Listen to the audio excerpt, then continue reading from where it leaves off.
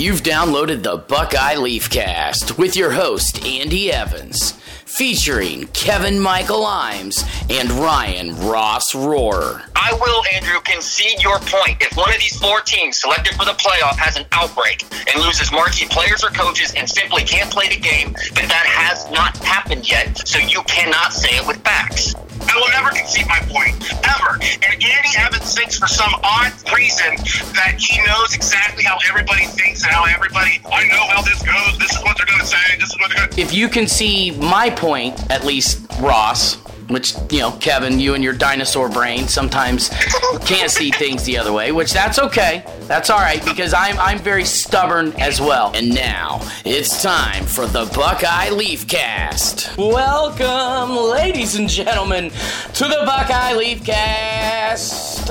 I'm Mr. Andy Evans. Joining me today, they were unable to do it last week when I had my boy, Mr. Jeremy Royer, on. However, it's a complete 180 because these two gentlemen are kind enough to join me for today's podcast. However, Mr. Royer is now unavailable for today, but that doesn't mean that once again the show cannot go on. And I am talking about my boys, Mr. Kevin Imes and Mr. Ryan Ross Rohr. It's almost like a Foul Mouth Friday, except we're doing it on a Sunday morning here, gentlemen. I will try very hard not to be foul. I apologize that I slept in last week. I dipped my toes in a little bit of extracurriculars on Saturday last week, and I picked up in time.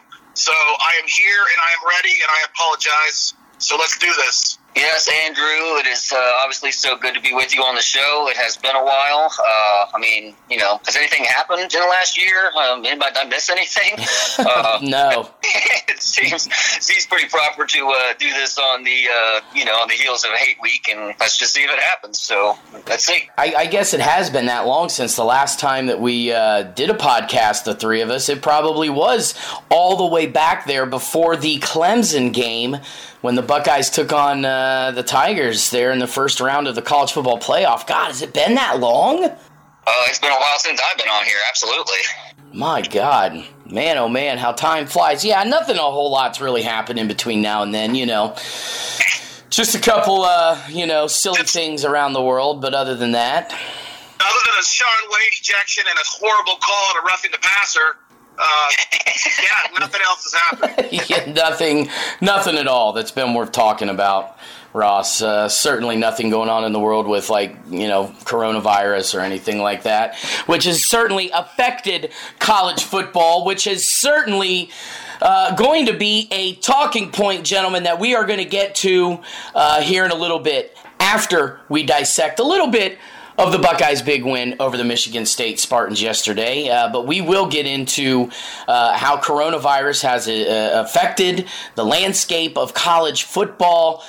Mr. Royer and I had a interesting and thriving discussion on that subject last weekend. I wanted to bring him in here and get the four of us all going on with this discussion. Unfortunately, he's now unavailable, but you two are, so I guess in a way we're kind of going to get everybody's perspective in two different podcasts going on in that regard. So I certainly want to talk about, whether or not this season indeed matters in college football from your guys' perspectives and your opinions on the national landscape, all that kind of stuff. But let's talk a little bit about the Buckeyes' big win over the Spartans yesterday. 52-12 was the final score. Actually, the four of us, we were all discussing the game right up to kickoff and throughout the game as well. And the three of us thought that this was going to be a closer game than the quote-unquote experts and pundits were calling. I mean, I was hearing scores of, 52-10 and 38-14, and I'm thinking, you guys are crazy. Ohio State, we still didn't know until literally about an hour and 15 minutes up to kickoff who exactly Ohio State was going to be missing because of COVID concerns. Ended up being like 23 guys, Kevin, were not available to play yesterday, but nonetheless, Ohio State probably played their most complete game of the season. They ran the ball well. Justin Fields pretty good day through the air, 17 to 24, 199 yards, 2 touchdowns, no interceptions, was sacked 3 times, but he also toted the rock 13 times for 104 yards, another 2 scores on the ground. In fact, the Buckeyes piled up 322 yards total on the ground, thanks to Trey Sermon. 10 carries in the game, 112 yards, including a 64-yard touchdown run. Master Teague, believe it or not, led the team with 14 carries, only 46 yards for Master Teague. So, Kevin, let's start with you. This was, like I said, I believe this was the most complete game that I've seen Ohio State play all year. The 3 of us thought that it would be close. Obviously, that was not the case. Were you surprised, honestly, to see Ohio State come out and play the way they did? And granted, this ain't like our Michigan State teams that we remember, seeing in the past. Hell, even up the last few years, Michigan State teams. This is certainly a down year for them. But still, I just really thought that Ohio State was going to get a match from Michigan State, given what we saw Michigan State do against an undefeated 8th-ranked Northwestern last weekend and how they were able to shut them down. And I was actually kind of surprised, and maybe I'm just not giving Ohio State enough credit. So either Ohio State is really this good and does deserve to be part of the college football playoff talk, regardless of how many damn games they played, or maybe the Big Ten is really just this bad. I haven't decided yet, but your thoughts, Mr. Imes? Well, I think both things can be true. I think the Big Ten is really bad. Even look what happened to Wisconsin yesterday without Indiana's starting quarterback. Yeah. I also think that Ohio State is pretty gosh darn good. And I think the word would be impressed more than surprised.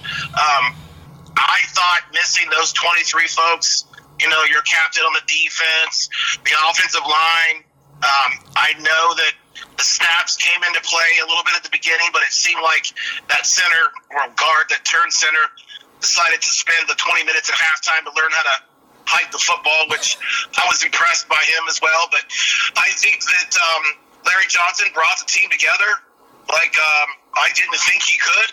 And they came out yesterday, and they were very, very, very impressive, I thought. I liked the way we had the run and the pass, pretty balanced there. We did run the ball more, but it seemed like to me it was a little bit more balanced. I don't like Fields. Again, we talked about this all year long. I don't like Fields having that many yards rushing. I thought he was a little bit too aggressive at times. We're running the ball. I do think he was targeted twice that they didn't call, but that's a whole other thing. I don't know how many of those runs that Fields had yesterday were design runs or him just kind of running for his life, but 104 is a lot of yards for your quarterback, but that's all right. I was very happy to see Sermon get in the end zone, and he did that about time after he scored. He was clicking his watch there. I thought that was pretty cool. I wish Garrett Wilson's touchdown would not have been called back on the ticky-tack holding call on Teague, because then we would have had Wilson above 100 again too, and that's my guy. And then I was also very, very happy to see that stat line. We talk about it every week. The defensive, how many people made a tackle on defense? I think we were above 18, maybe 20.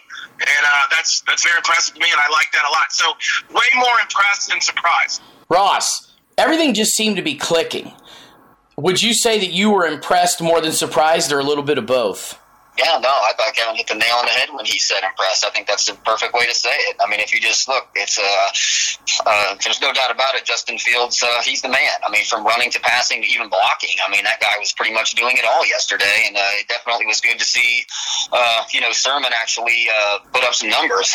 Granted, one of them was a huge, what was that, 64-yard where, I think all of us were kind of taking a deep breath when Fields ran up and nailed that dude in the back, because I could have sworn that was going to get called back when he did that, but that one didn't. It stayed there, and it was actually a good day for Sermon. You got to throw, obviously Wilson had his, usual better day, and, Olave actually did what Olave does. I will tell you that just based upon that, real quick, I don't know if I'm just the only one that's kind of saying this, but Olave is starting to worry me as far as his fumbles go a little bit. I feel like that guy's put the ball on the ground maybe 4 or 5 times over the course of the year, so they got to get that stuff cleaned up. But I mean, again, you just, you don't want Olave, getting, 10 receptions for, 2 touchdowns and have a 60-yard dash all the way down to the 1-yard line and then fumble and the other team gets the ball, because that will all go for naught. So I think he's got to get that stuff kind of cleaned up a little bit. But I mean, what can you say about the offensive line? I mean, we only ran for 322 yards, and I don't think they sacked Justin Fields one time. And that's with 3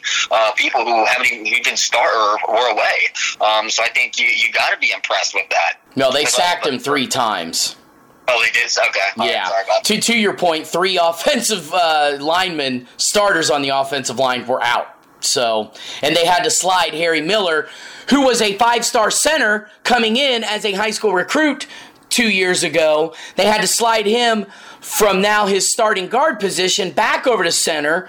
And for some reason, Ross didn't seem to be able to snap the ball to save his life. That was first 2 series. That first series, again, give Justin Fields a lot of credit, because you don't know where that snap was going. It was high left, high right. Some of them were rolling to him.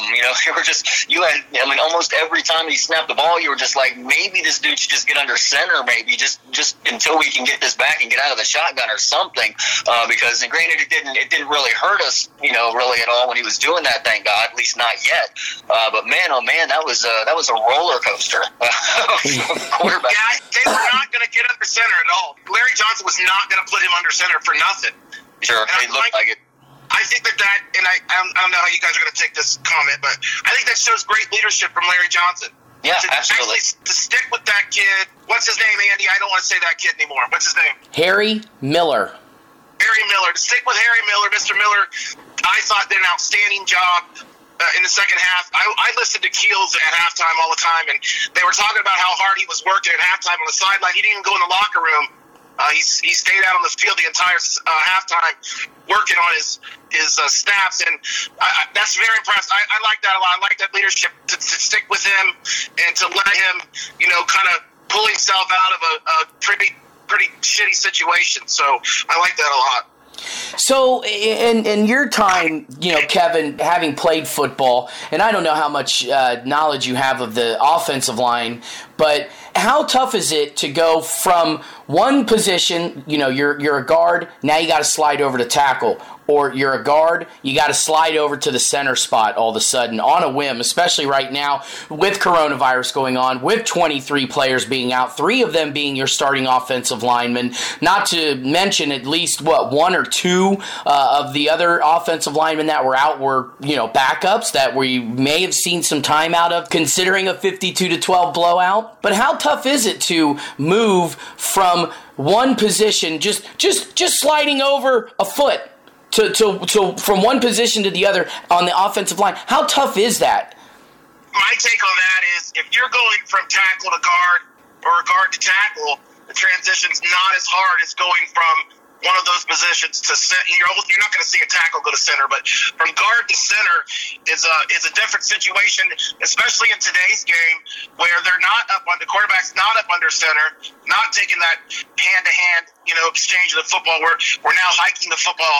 It almost becomes like when receivers the ball's in the air before they make their cut. And then they make the cut, and they turn their head around, the ball's right there, and they catch it. So it's kind of a rhythm thing. So I understand Mr. Miller not being able to snap the ball for a couple years there. I don't know how long ago he knew, how much notification he knew he was going from guard to center. It doesn't seem like to me that he knew very much, because he turned it around really quickly. But the transition from guard to center in today's game is a heck of a lot harder than it used to be.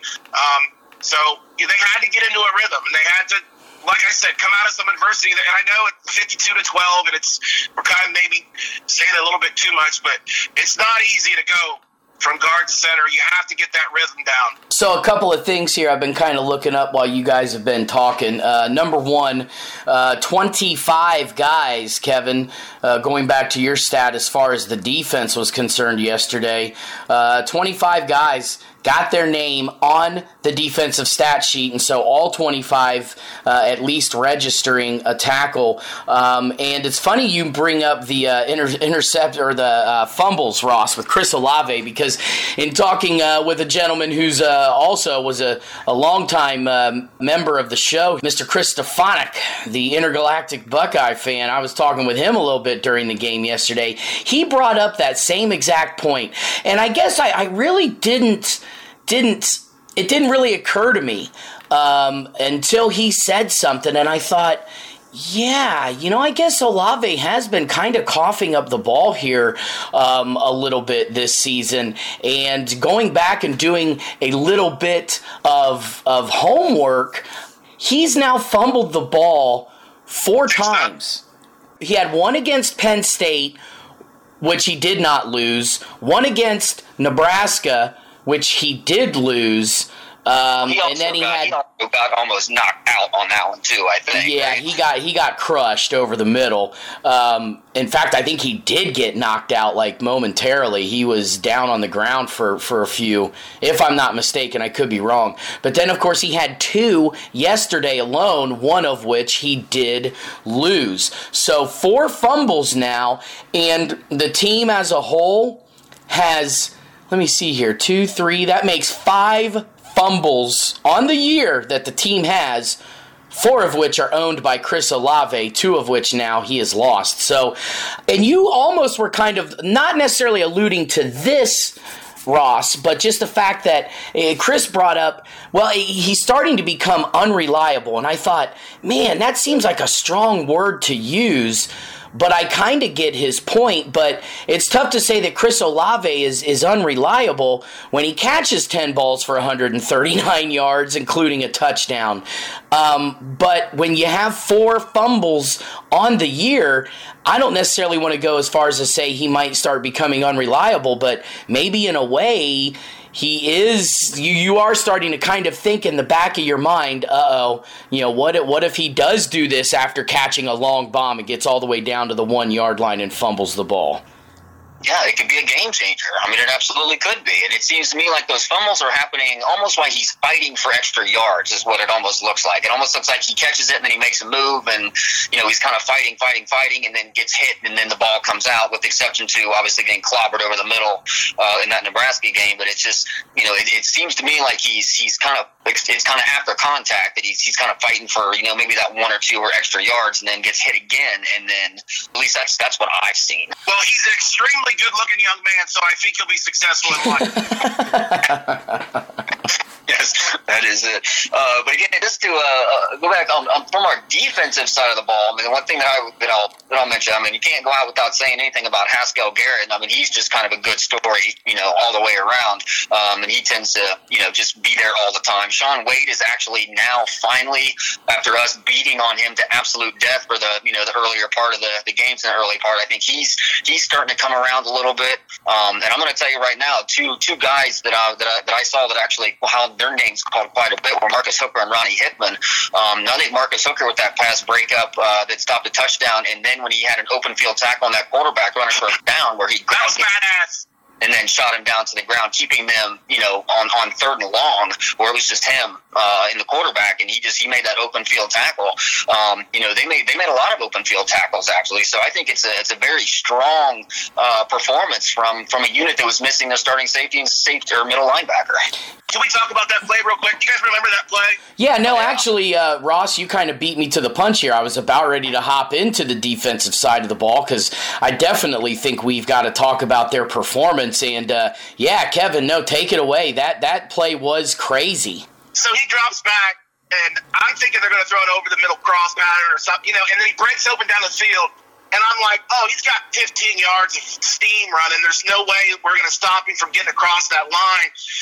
And when Hooker stepped up, which, by the way, he's a next-level player, too. I can't – DBU is for real. When he stepped up and stopped him in his tracks, it wasn't even really a tackle. It was more of a knockout punch. I thought was extremely beautiful. And I had to stop. I was working yesterday. I don't know if I should say this out loud, but I was watching the game while I was driving. I had to pull over to watch the game.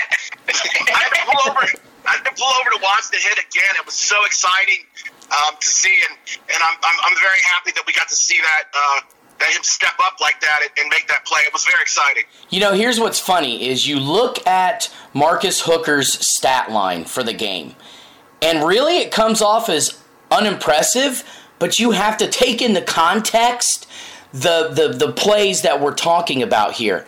He had one tackle all game, but it was that tackle.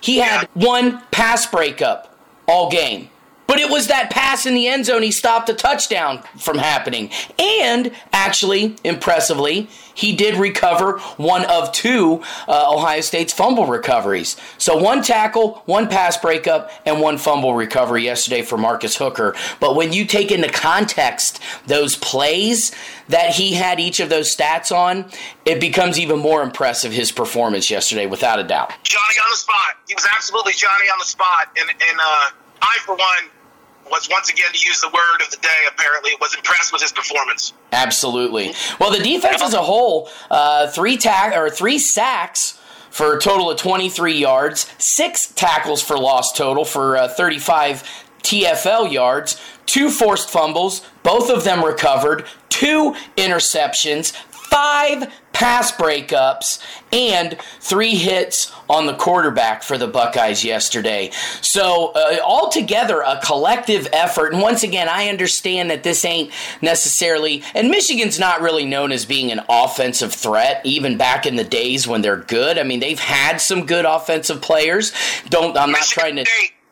Michigan State. Yeah, they're typically known for just being a traditional, straight up, hard-nosed, smash mouth, Big Ten football where they play great defense and they're going to try and run the ball down your throat, and then they'll have a quarterback who is formidable, who can make some things happen.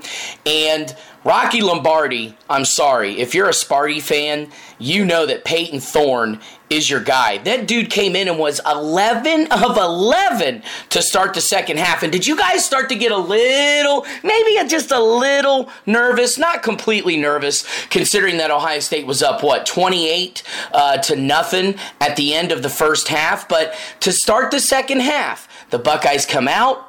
Olave, that pass, he's got his man beat.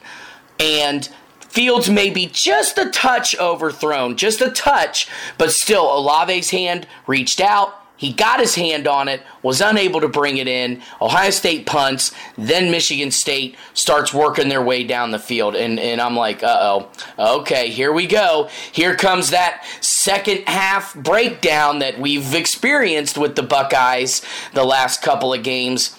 But that really didn't happen. But even still, Peyton Thorne came out, played a decent ball game there in the second half, and I got just a hint nervous when he started completing all those passes to start the second half. Ross, I don't know about you, but I was just a tad pooping my pants. Oh, yeah, well, it all started off with, again, it was almost an exact same area of the game with the exact same score that the Indiana game was. And then, it was 35-7. They had just scored a touchdown. We came back, and that's when Olave had fumbled that ball, and they got it back on our side of the field, I believe. And then it wasn't, lo and behold, it was, we're all kind of saying this, oh my Lord, here we go again. And that was until our boy Sean Wade came up with that diving interception that kind of, that put an end to all of that. And then it was just pretty smooth sailing up until then. So, a la Sean Wade, did he, that particular thing stop that momentum. And to see your point, yes, we all felt like that. That was until, at least in my opinion, until Sean made that interception. And then we went down, obviously scored again, and then, the rest is history.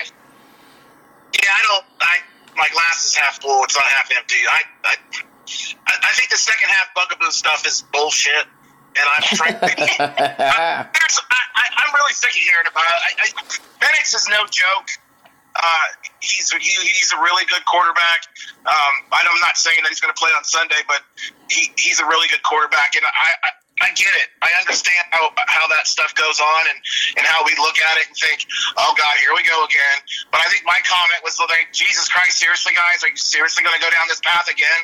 But Sean Wade is becoming Sean Wade again. I'm telling you guys, not being able to have a preseason, if you will, at all has a big effect. It's a big deal. You don't make that next level jump without practice. And I know Allen Iverson doesn't like to talk about practice, but practice is a really big deal in football. And when you're developing a skill, it's a big deal.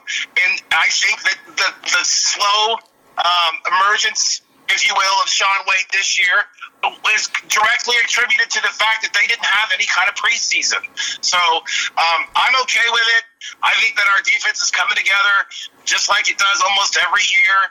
I know the Silver Bullets aren't back, but, it's kind of nice to see people step up. Like we said, Johnny on the spot with Hooker and then Wade and gosh, Haskell Garrett. That was one of the best plays I've ever seen in my life. I love that play. That kid was so excited.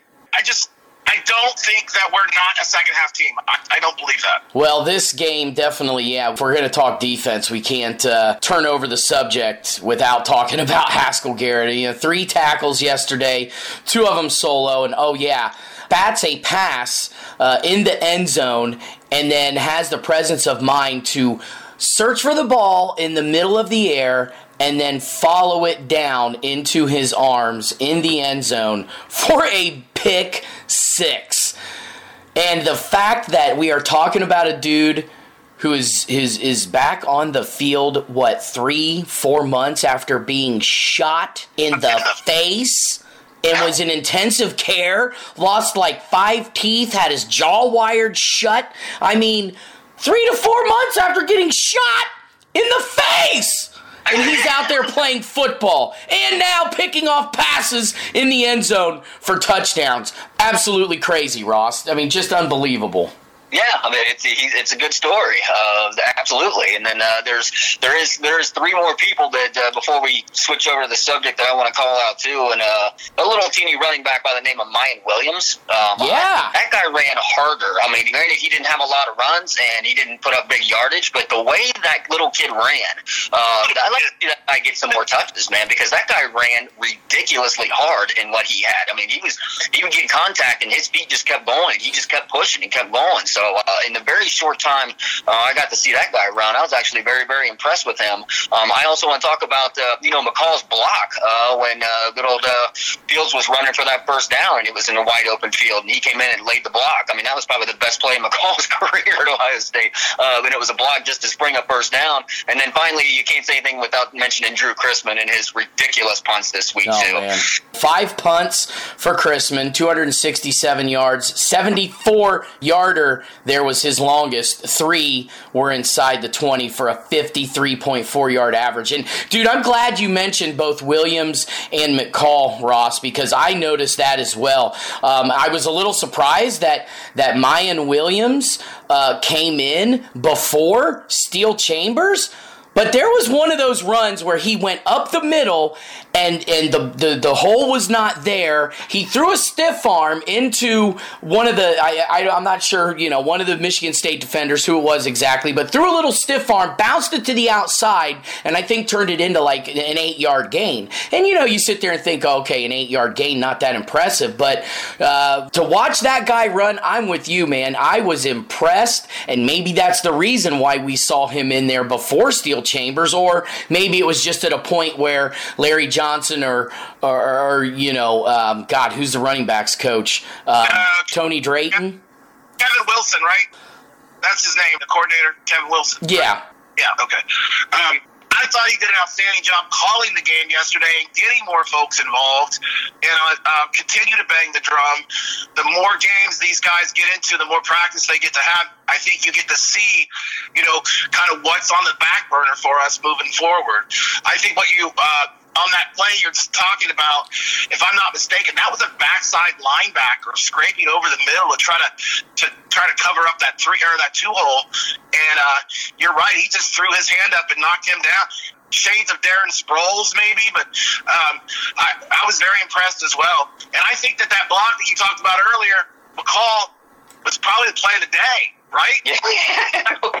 I know it's silly, but it was it was big. Yeah, absolutely, it was huge. That's one of the reasons. And it was McCall. That's why I said it's probably the best play of his career so far. And it's crazy just to say to throw a block on a first down run is a big play, but it was at the time of the game. It was huge. Yeah. Almost had himself a touchdown catch too, but he bobbled it as he was trying to reel it in, and it was ruled incomplete. And I said Tony Drayton earlier about the running backs coach. I don't know why I said Tony Drayton. He was like from several years ago. Tony Alford is their running backs coach. But whoever made the call for Mayan Williams to get in there, I was impressed. Impressed with that. Impressed with the block from McCall. And I think to your point, Kevin Wilson, and the entire coaching staff, they know how deep and loaded this team is.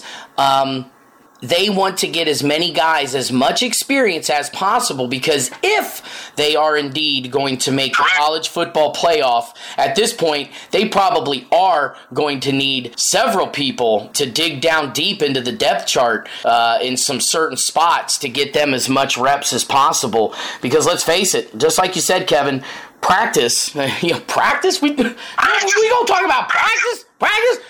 Practice does indeed make perfect. And as many reps and as much practice as everybody on this team can get, the better off they're going to be if they make a college football playoff. To expand on that point, Andy Evans, you also don't know who's going to have the vid from one day to the next. So you got to have these guys getting in there. You got to have these guys getting experience. So their first experience isn't against Michigan or isn't against Alabama or isn't against whomever comes out of the West. In big games. So, we're going to play 3 more games, and all 3 of them are huge. And to get hopefully 4 more games, actually. But all of these games are going to be really big. And to have guys with experience, to have guys actually getting in there and getting their feet wet versus Michigan State instead of Michigan, Northwestern, whomever it may be, and then Clemson is a lot better idea, I think. Absolutely would be. And we kind of knew this going in, that you didn't, based upon, what we're going through with who's sick and who may be in and who may be out. Everybody all the way across the board was saying that the teams that have the most depth are going to be in the best position to actually make it through. And that proved its head today, or this week when we played Michigan State, because we needed it and we got it and we excelled. So absolutely. Where did this air quotes statement about Michigan playing Maryland next Saturday come out? Wow, that's news to me. I haven't heard anything about that. Ross, you? Yeah, there's a lot of garbage that's going on as of right now. So it's just I've heard all kinds of things from if there's meetings going on right now to where the Ohio State is demanding that Michigan State by no later than Tuesday as to whether or not they're going to play this game. And if that happens, but this is just what I'm hearing out there as well, that Northwestern, from my understanding, Northwestern plays Nebraska this week, I believe. And they want to basically say that since Northwestern has already solidified themselves as being in the championship game, that they take the bye next week and have Ohio State do a rematch in Lincoln just to get that 6th game so that they can move ahead the following week and play Northwestern in that championship game. That's really the only rumors that I've heard. Jesus God. You guys, we got to get off Facebook. This is, it seems like this year, the Big Ten commissioners, the SEC, not so much the SEC, but the Big Ten, the Pac-12, it just seems like they're not willing to say this is all about money. Nobody wants to see Michigan play Maryland. The whole country can't wait for next Saturday at noon to see Harbaugh with his pants down and Ryan Day behind him just wailing away. So it just seems it's all about money. Just say it's all about, because that's what it is. Northwestern solidifies itself as the so you're the runner-up in the Big Ten. Good for you. I just don't understand why they can't just say, this is all about money. This is what we're going to do. Are we talking about some of these games taking place if other teams are unavailable to play? Like, I don't get, why would Maryland and Michigan play each other this coming weekend? Well, why are we talking about a rematch with Nebraska? Like, why they're doing that is because they would be the only team that would be able to give us that 6th game in the conference. That's why that came up. If Michigan's not able to play. if Michigan is not able to play, because I believe Northwestern plays Nebraska, so they are saying that there's that's the thing. Northwestern on the schedule. Northwestern's supposed to play Illinois. That's their season-ending rivalry game. I'm sorry, I said Nebraska. I'm sorry. They wanted Ohio State to play Illinois and not Northwestern. I'm sorry, I said Nebraska. That's not what I meant, and I apologize for that. It was Illinois. They want to push that Northwestern game back to the championship game and have Ohio State play Illinois to get that 6th game. I read that wrong. That's my fault. What you're saying is, if Michigan, this is all, I don't know who listens to this for facts, but this is all straight rumors, right? Yes, all rumors, speculation. What you're getting at is, if Michigan cannot play next week, we have to play another game to get to 6, so we can play in the championship, in the Big Ten championship. Yes. But the Big Ten commissioners and the College Football Playoff Committee have zero to do with each other. Not that you didn't know. I was just saying it. So if Ohio State doesn't play 6 games, we should still be in the playoff. We could, but getting that 6th game and winning a Big Ten championship will further that argument, especially. I agree. Especially, and this is all speculation, if, let's just say, Clemson beats Notre Dame and, God forbid, Florida beat Alabama, we'd be a really, really difficult situation looking into that if we only played 5 games. Well, I think that Clemson does beat Notre Dame, because I think Notre Dame is well, I won't say that. They probably deserve to be in, but I don't think I don't know, I'm not downplaying your prowess, but have you watched Florida or Alabama play at all? I've watched them both. Alabama, very impressive. Florida, not at all. Yeah, so I don't see Alabama's going to be at least a 23-point favorite in that game. As well they should be. Yes. Yeah. So I'm sorry. Go ahead. No. They're just trying to do that because the whole, and we'll get into this too. But I mean, if the whole thing is that all teams don't play the same number of games. So look, how can the committee know what teams are good enough to make the playoff? And all we're doing is basically speculating that if the committee puts Ohio State in with only 5 games, that we somehow have lost all faith in the committee. Well, here I got a news flash for everybody. When have we ever had faith in college football organization to pick the best teams for the playoff and the championship? And let's go 2014. We leaped over Baylor and TCU, who were both ahead of us the whole entire year and did not lose late in the season. In 2015, maybe a team that we had that was better than 2014.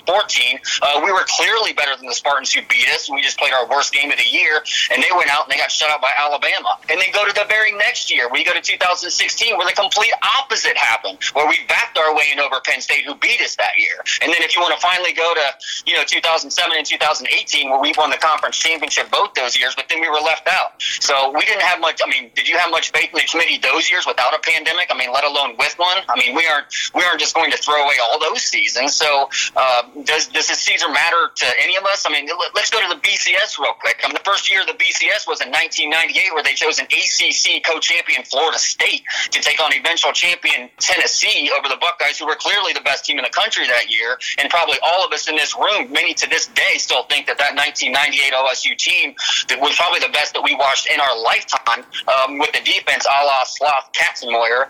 And that thing was just stacked. But the BCS was pretty kind to us over the years. And I mean, if you want to inject politics into it, you are 100%, Kevin. That's what it is all about. It is all about money, because in this year, in a pandemic where nobody can bring in any money, what better way is it to put the number one fan base and the number one cash cow in your conference in a position that is actually going to bring you in money? So you are 100% correct that this is all about money, because the Big Ten needs OSU in the playoffs to bring in that money. And you need to look no further than what Barry Alvarez has said about OSU and doing everything in his power to get there. But to have faith in a committee, okay, yeah, this is a year we should all lose faith. Yeah, okay, we've lost faith a long time ago. Hell, even before the BCS, we were picking 4 and 5 national champions a year, for crying out loud. I think the last time I had faith in any kind of playoff or college football rankings was when we had a computer system that did it. That was my favorite. That makes more sense to me to have some nerd in his mom's basement come up with some stupid-ass equation to tell us who was the best team in the country. That was a great idea. Yeah, don't even get me started on that, because I think everybody here in the free world knows my opinion of That's why I brought it up. BC. I Hey, man, I was sitting here having fun listening to you guys going off, man. I didn't want to step in and ruin the flow on that, man. That was great banner. I'm loving it. Yeah, that's what we're here for. We bring power to the people. Power to the people. And that concludes this portion of the Buckeye Leafcast Michigan State Recap. Be sure to check out the next part, where Andy, Kevin, and Ross get into a spirited debate involving this season of college football.